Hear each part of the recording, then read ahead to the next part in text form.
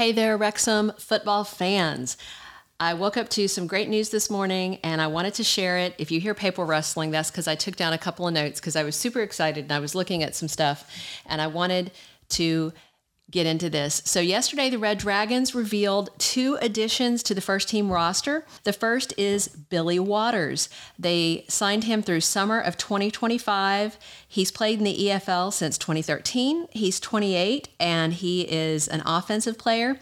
He's moving down a league from his last post at Barrow, a League 2 team. The Epsom-born Waters started at Crewe Alexander and after that played for, and I'm going to say in advance, I'm American, and even worse, I'm a Southerner. So if I mispronounce any of these teams, I beg your forgiveness. He was first at Cheltenham Town and then Northampton Town. Then he went on loan to Cambridge U, back to Cheltenham on loan, and then Newport County on loan before he went to Torquay and then FC Halifax Town. And now he is ours at Wrexham. Billy Waters has a career total of 58 goals. By comparison, Elliot Lee sits at 45 goals, and they're about the same age. Billy's already on the team's online roster and will be kitted out in jersey number 16. This is the second recent hire in the last couple of months. In January, the Red Dragons inked Owen O'Connell as a defensive player. But the really big news is the new goalkeeper that they just signed this week. So you may remember in the Bromley match that Rob Layton suffered a knee injury. If you were watching Saturday, Phil Parkinson had to pull him out just at the halftime whistle. He had just cleared a ball right at half, and then he had felt something in his knee, and he knew he needed to stay out of the game. So they did a scan, and it confirmed a knee ligament issue. That means he's out for 6 weeks. And with the last match against Torquay United set for April 29th, that basically means he's out till May 5th. So he's out for the season, unless for some reason, knock on wood, it doesn't happen, that Wrexham round up in the playoffs for promotion instead of getting automatic promotion sitting in the number 1 spot. This is his second injury recently. You may remember he was last out in March 2022, again in a Bromley match, that time with a wrist injury that saw him out on a stretcher. He dislocated it and needed surgery, and that left him with 6 months on the sidelines. People are calling this second injury the Bromley curse because twice we've played Bromley and twice he is out now. Last time it was 6 months. This time, fortunately, only 6 weeks. Back then, Christian Dibble stepped in, but then he had a knee injury preseason. So they had Mark Howard and Rory Watson stepping in for goalkeeping the last time he was out. And of course, there's also Kai Calderbank Park in reserve. But Dibble's gone now, and so it's been Leighton, Howard, Calderbank Park, and Watson as the team's 4 keepers. But now that they're down 1, Wrexham just scored a coup. If you've been under a rock the last 24 hours, maybe you don't know that they just lured Ben Foster out of retirement to fill the keeper roster. What's really interesting is that a week ago, Ben Foster turned down Wrexham. Among other teams, he said he had a few offers, including Premier League Newcastle. He said he didn't want to come out of retirement. He talked a lot about how much he loved playing at Wrexham before, back when he played in like 2005 when they had won a big trophy. And he loves Wrexham. He loves the community.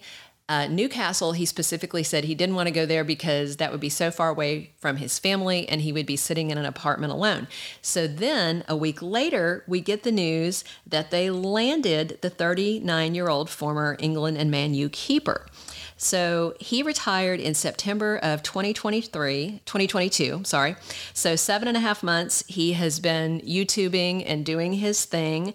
And now he's back to his former team, but it looks like he's only going to be riding out till the end of the season to cover for Rob Layton while he's on injured reserve.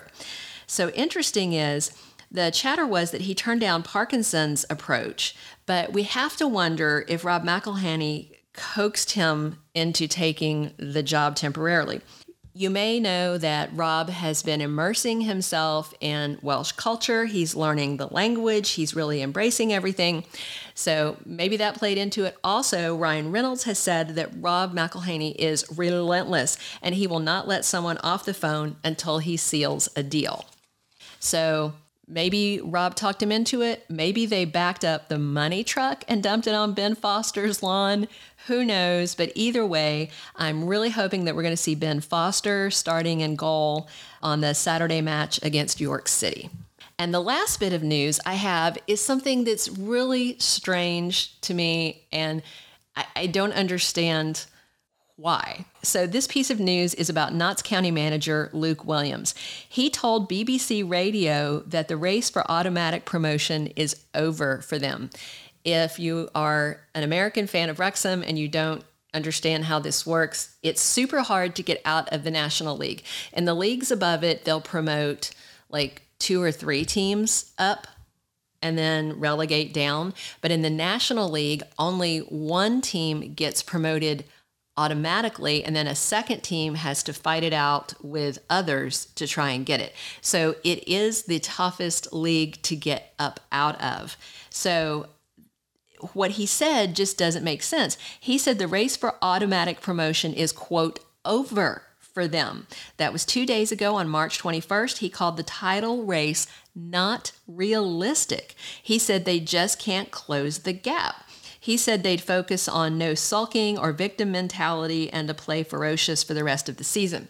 So I'm wondering if the sulking and victim mentality reflects some of the comments that I saw online when people were griping about Ben Foster signing with Wrexham. They're complaining that Wrexham has more money than other teams and it's just not fair. So is that the sentiment on the Notts County team? We can't compete and it's not fair because they have more money? Why would they be sulking and having a victim mentality? Those are pretty harsh words. And it sounds like, I don't know if they're aimed at the players or the fans. It sounded like the players. So the standings on the National League table right now, Wrexham is sitting at 94 points with 38 matches played.